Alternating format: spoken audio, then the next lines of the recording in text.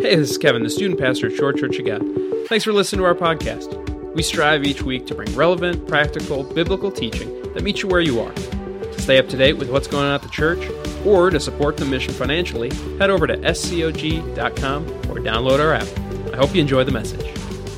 We're just having some fun here with Christmas movies because they're everywhere, right? Some of you turn on the Hallmark channel and don't move it from now until after New Year's. Some of you are scheduling your plans around those movies. My wife schedules her naps around those movies.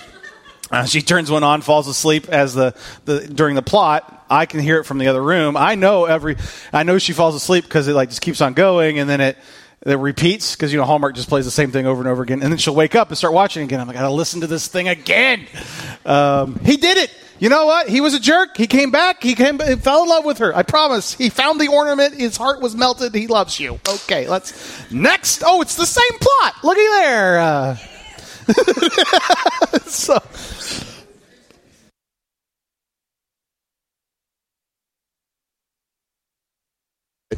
My vendetta against Hallmark movies, it's okay. But Christmas at the movies, there's all kinds of different ways we can explore this season through the movies. So we want to just kind of lighten things up a little bit with a few of these shows. Today we watched Christmas Story. The element of it is that whole line, "You'll shoot your eye out, kid." Right? The creepiest Santa Claus in the history of Santa Clauses yells at you, "You're going to shoot your eye out." If that guy knows what's better for you than you've got some issues in your priorities in life, right? But you'll shoot your eye out. Why we show that clip and thinking about Christmas is this simple thing.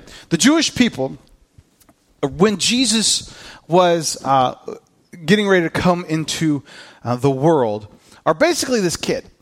They're asking for something. They don't even know what they're asking for. They're asking for the Messiah to come. And they keep on asking, and they keep on asking, and it's the only thing on their mind. God, send your Messiah, send your Messiah, send your Messiah, send your Messiah. Thinking what the Messiah was going to do is be a military commander that came in and destroyed the Roman army and kicked them out, and they could have their little country again and be happy and have their life the way they want it. That's what they were praying for. They weren't praying for Jesus to come. They weren't praying for Jesus to come, for God to enter into the world and change everyone's spiritual existence. They were not praying for this amazing thing to happen where Jesus would come and change the sin relationship with humanity for all eternity. That's not what they were praying for. They were praying for themselves, for this little pocket of Jewishness in Israel to be saved from their Roman oppressors. That's what they were praying for. This very small, this very, very limited Red Ryder BB gun idea. And God looks at them and says, you know what, you're praying for that. That's the wrong thing. Shoot your eye out with that. In fact, I gave you a king before. That didn't work out so well. You had 3 of them before you screwed it up so bad that the whole thing went to pot. That's the whole Old Testament. And I've done that before. It's not going to work anymore. You'll shoot your eye out. Let's do it differently. And so I think for you and for me, when we think about our prayer lives and we think about what we're coming even to God at this Christmas season, there's some things we're probably asking God for or wondering about or we've been praying for a long time for. They're actually kind of Red Ryder prayers. I could give you that, but you don't want that. You don't really want a different job. That one's worse. You think the grass is greener over there? It's not. You want a different husband? That's not going to work either. You want that relationship? You want that person to like you? They're not. All these things that we built in our own heads. I want a Red Ryder BB gun. You'll shoot your eye out. It's not going to be fun. Because we're focused in on this one little thing and not open to what God could do in our lives. Just like the Jewish people so many millennia ago. Because they were doing the same thing. And even when they got the gift that God gave them in Jesus, they still wanted that Red Ryder BB gun, and they still were very upset that it wasn't a Red Ryder BB gun. Right? We have this all the time. I don't know if this happens in your family. But when you give your kids a gift and you're like, this is an amazing gift, this is a great gift, and they really wanted the other gift, right? They really wanted the other. Yeah, the other gift cost $800 and you ain't getting it ever. So deal with it, right? But it wasn't that gift, and you're like, spoiled little brat, whatever. Don't smack your kids like that. That's not from the pastor on that one. But that's just the feeling, right? And that's kind of what goes on here at this time when we're dealing with God and dealing with the Jews in this place at this time, in this moment. And so what is going on here? How do we get shaped? How do we get formed through how we view Jesus at this moment? Because it changes everything of how we see Christmas. It's the right, it just changes the way our heart looks at it, the way our head looks at it, the way our eyes look at it. The way we look at even our traditions have to change so we don't get myopic and into these little moments. We get to see Christmas for all that it is. Because Christmas, no matter what you've made it, is bigger than you think it is. It's more important than you think it is. Christmas is this moment in time in which God invades the world and changes everything. So that's a little bit bigger than the to-do list and then checking off who got this gift and is this here and did the sausage balls get cooked right and blah, blah, blah, blah, blah, blah. Now, I'm a big fan of desserts and I'm a big fan of snickerdoodles and the whole spread at Christmas. But guess what? That pales in comparison to what Jesus does at Christmas. He invades earth to change the whole of humanity. Before this, it was just this little sect of people in a little Middle Eastern town, basically, that's all that this whole relationship's about. And after that, it's for the whole world. That you and I have access to God himself because of this moment, because of Christmas. It's a little bit bigger than anything with a bow on it. It's a little bit bigger with a Christmas tree that's bigger than anything else. We all those are good things, right? The Hallmark, lovey-dovey channel things, those are good things. Love is a good thing. Falling in love and having these love stories is a good thing. But it barely scratches the surface of the depth of what Christmas actually is. All the cookies and the desserts and the fun packaging and the decorations are good things. They're fun. There is not much more I love in this world than coming downstairs when the house is still quiet and the Christmas tree is all decorated and just sitting next to the Christmas tree. Turn on the fire because, I'm really that, just a flip of the switch. I'm that lazy. Turn on the fire, have my Christmas experience, small time by myself. I love that. I've been doing that since I was 7 years old. They didn't let me flip on the switch for the fire when I was 7. But I would sneak and be by the Christmas tree. Not because I wanted to sneak peeks at the packages. If I did that, my mom would take them all home. You know her. It would happen, right? Or she'd take them all back. But just to be in that presence, that's a good, beautiful, wonderful thing.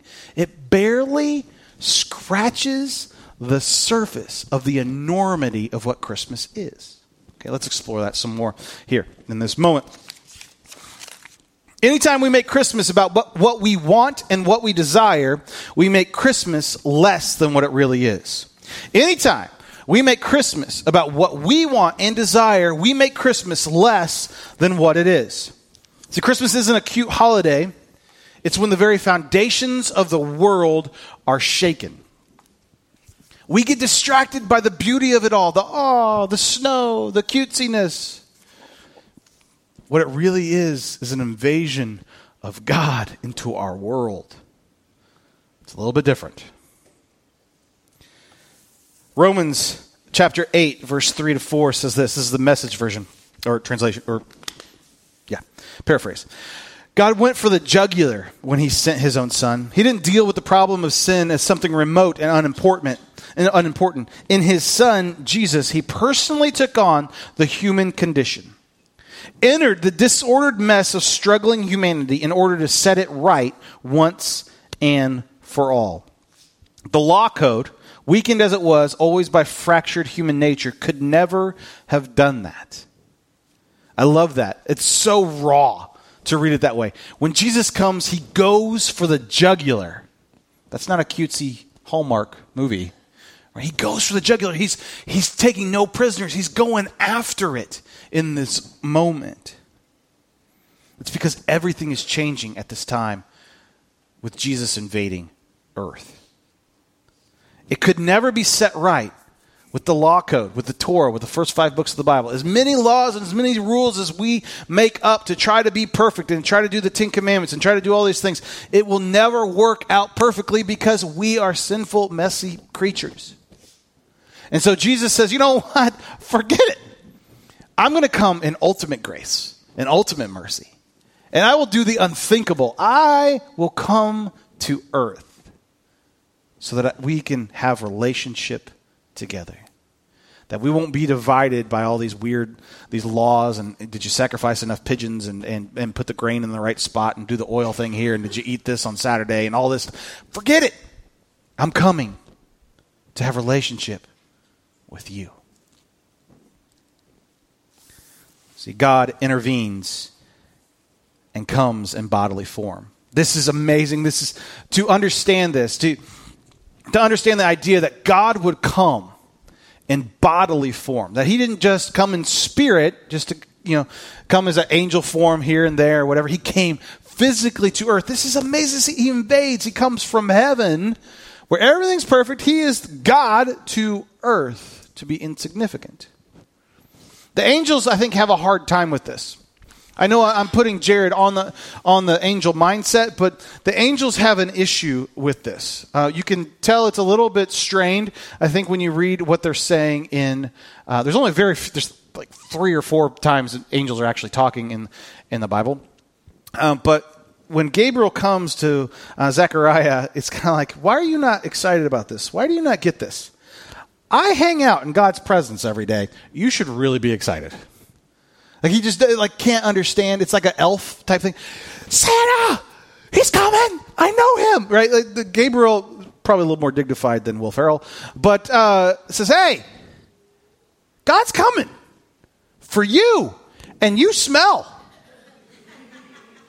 Like I hang out in his presence every day in heaven. He's coming for you.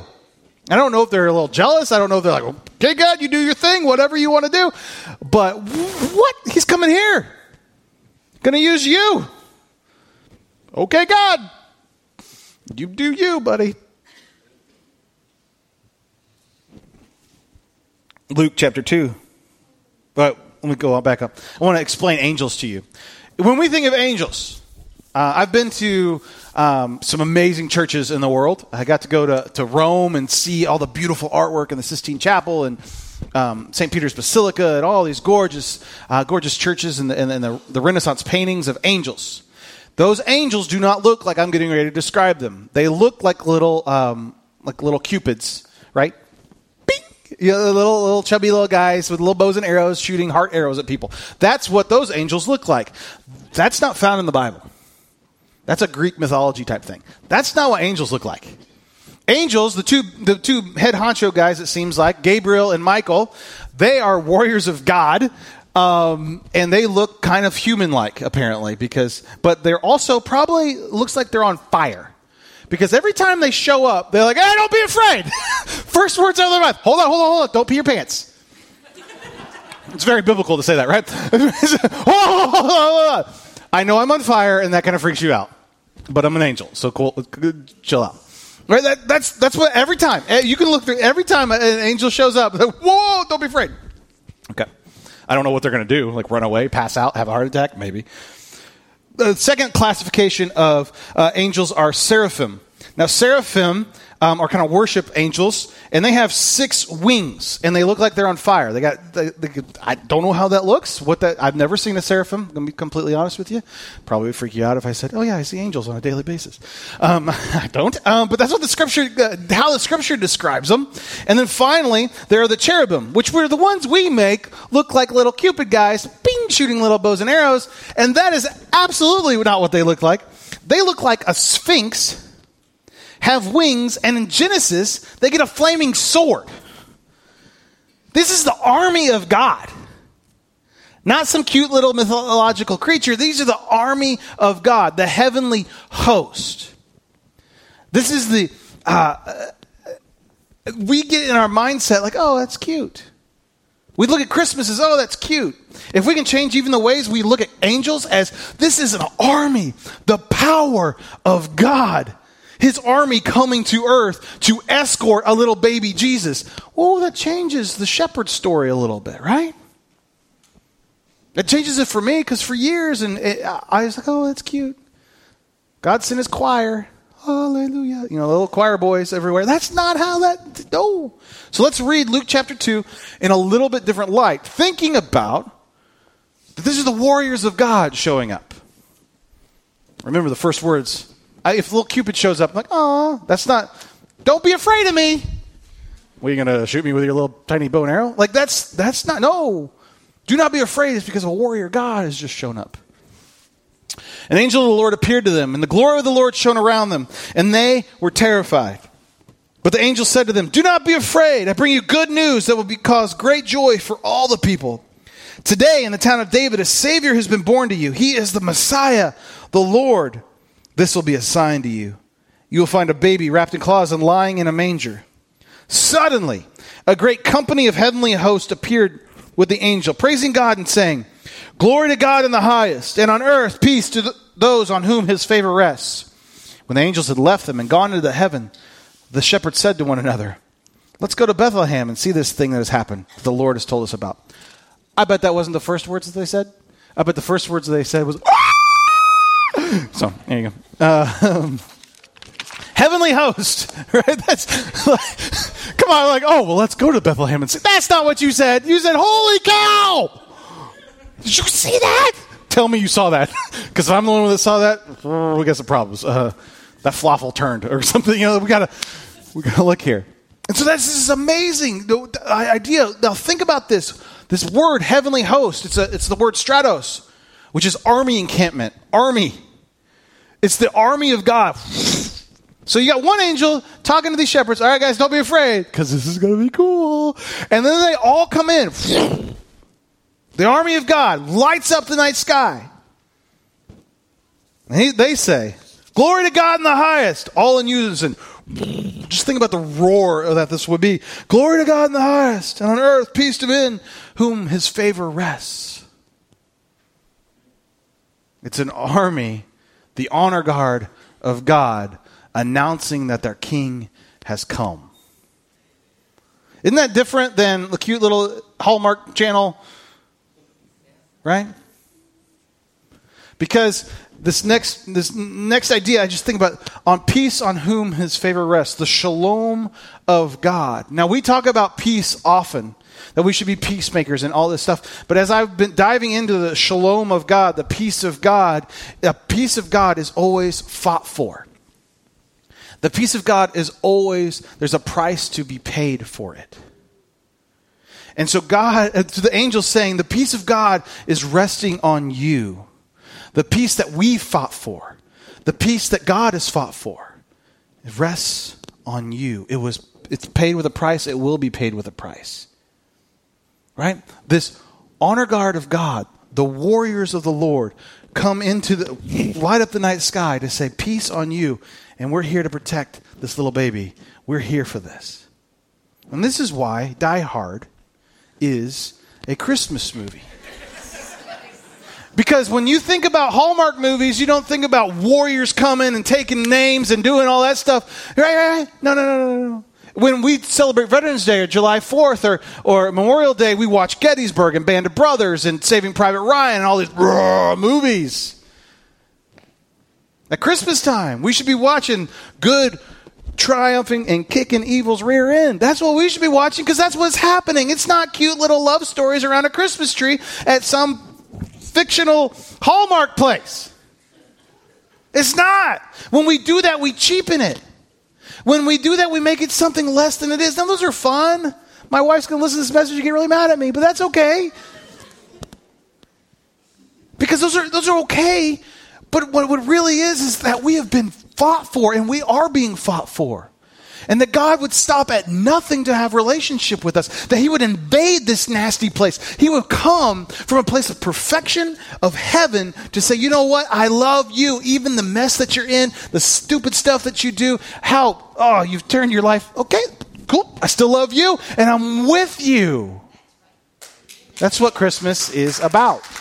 And so that's why I say Die Hard's a Christmas movie, because it's about a guy who will stop at nothing to beat evil, right? And so when we think about it, you can laugh at me about that or whatever, but this idea of Christmas is bigger. It's more visceral than we make it. We make it so lovey-dovey. And I have to say that might be a trick of Satan for us to treat Christmas not to its full potential. Because what is he? He's a liar. So he'll do anything that's good and tweak it a little bit to take our attention off of God. Christmas that we get to celebrate is about God invading and saying, I'll stop at nothing to have a relationship with you. That nothing will separate me from you. That my love will overcome all of that. That I will chase it and chase you. That I will take myself from perfection to this earth to be with you. I will send my angels to protect us. My warriors will fight for us. I just think that's different than Christmas. I want to think about Christmas that way. I have all kinds of memories of Christmas being beautiful and cute and wonderful, and I love the lights and I love all the different things, but at its root, it's God saying, I will do anything to be with you. My prayer for you this Christmas is that you would find joy.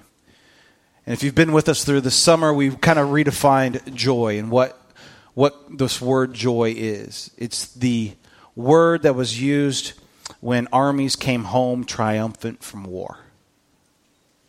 That joy would be that we would think of joy this Christmas season as our God is triumphant. And we get to participate in that. Not, oh, yay, so-and-so's home for Christmas, which is beautiful. But the joy that is deeper. It's not changed by our present circumstances. It's not changed if we burn the ham in the oven. It's not changed if we didn't get all the things checked off of our Christmas list. It is a joy that is deep-seated because our God has won the victory. And so if Christmas can change to be about that, I think we will become more in touch with who God is and what God has for us this Christmas season. We're going to take communion this morning. And as we take communion this morning, I want us to think about how are we prioritizing Christmas? Do we look at it as God has redeemed us, God is participating in this story, God is invading this area, or have we kind of gotten lost in all the have-to-dos and the things and the decorations and all the stuff, in the good things? Or are we preoccupied that God would stop at nothing to have a relationship with us? This morning, as we take these elements, I want us to think about, God, thank you. Thank you for invading my life and invading this place. Thank you that I don't have to deal with archaic rules and laws and thank you, God, that I can eat bacon, right? Because all those things that we take for granted, all these things that we just would have to hold our tongue right and do these things and not take this many steps on this day and do all this stuff, that's all washed away because God said, you know what, the heck with it. I love you and I don't want anything getting in the way of that. As we take communion, this is a beautiful symbol, beautiful example of God saying, I would stop at nothing to have a relationship with you. Here at Shore Church of God, we practice open communion. So if you are a believer in Jesus Christ as your Lord and Savior, you are more than welcome to take communion with us. You don't have to go to a special class or anything like that. And so as this is passed, we're going to take communion during this next song, As You Are So Led. I would love it if you would self-examine yourself and pray through and think about, God, what have I made Christmas? Is it about you coming in relationship with me, or have I made it about other things? Where does my joy come from this Christmas season? Let's pray. God, thank you so much for today, and thank you for this time. Thank you for this moment. God, we ask you to bless us and guide us in all that we do. We ask you to be with us. Lord, when we are tempted to make Christmas about other things, Lord, we ask you to redirect our hearts and our minds. Lord, that we would gently usher our family towards the real reason for this season, that Jesus is invading earth for us.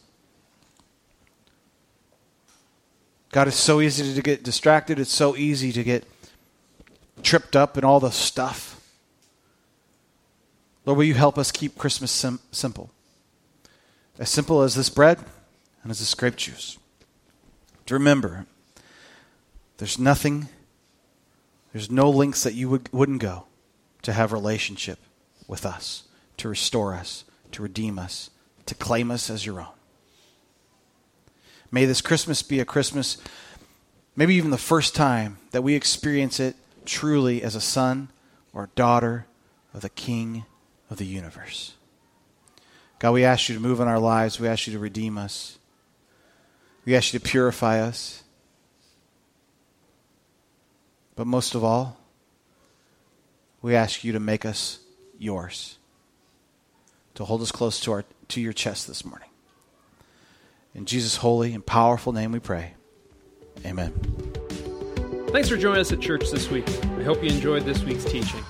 If you have any questions or comments, shoot an email to office@scog.com. To continue to support our mission to reach, grow, and serve our community for Christ, you can give online at scog.com or through the app. See you next week.